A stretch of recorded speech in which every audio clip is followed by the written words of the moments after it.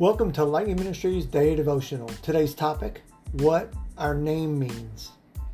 Reading from Genesis chapter 21, verses 6 through 7, where it talks about how God had made Sarah laugh in what she heard. But I think what's more interesting is that Sarah never thought that at this age of 99 that she would be nursing a child. I wonder how stressful that was for her to have to do that during this time. A lot of us kind of miss that conception. I'm sure if you talk to your wives, as they've given birth, for those that God is blessed with in that particular situation, they would find that somewhat daunting in some cases.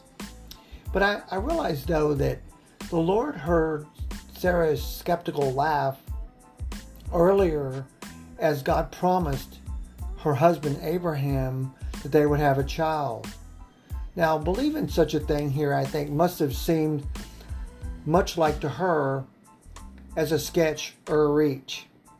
But then this elderly woman's certainty was turned into joy with the miraculous birth of a promised son. The baby was given the name Isaac, just as God had instructed Abraham to do in Genesis 17, verse 19. Now, Isaac's name means one who laughs.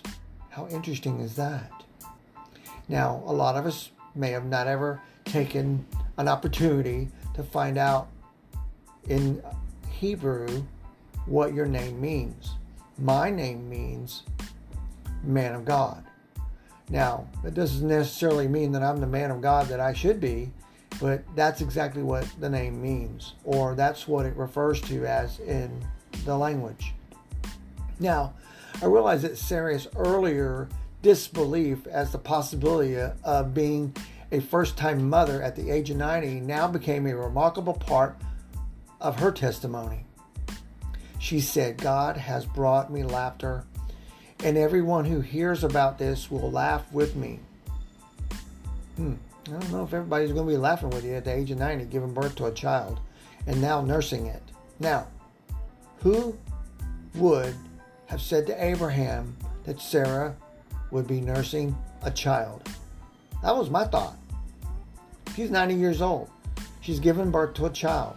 Now she has to nurse it. Now, we won't go into the possibilities of the way the anatomy may have looked, but from what I understand, even at the age of 90 years old, Sarah was very attractive and very desirable to even a king. Yet, "I have borne him a son in my old age," she said. But I realized that instead of feeling embarrassed about her earlier struggle to believe the Lord, even at this point now, Sarah, with every mention of Isaac's name, had the opportunity to remember God's miracle. Now, in 1 year, the Lord transformed the very nature of her insidious, in some ways I would think, laughter into a joyful, praiseworthy, God-thankful testimony of God's faithfulness in her life. And I think that should be the way we should try to remember the things of our past. Are there times in your life when God has come through when you thought nothing was possible?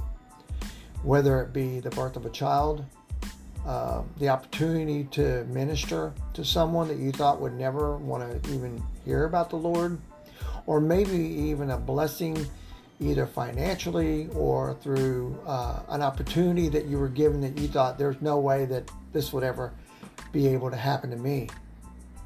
I realize that what your name means to God is more than anything that you could ever imagine. And even while we may think that our mother, our father, our relative, whoever gave us our name, it was placed on the tongue of the person that spoke it, just like God did to Abraham and Sarah. So let your name be a blessing to the Lord today. Preach to the rooftop about how God has used His miraculous power to bless you in some wonderful, miraculous way. Thanks for listening, and have a blessed day.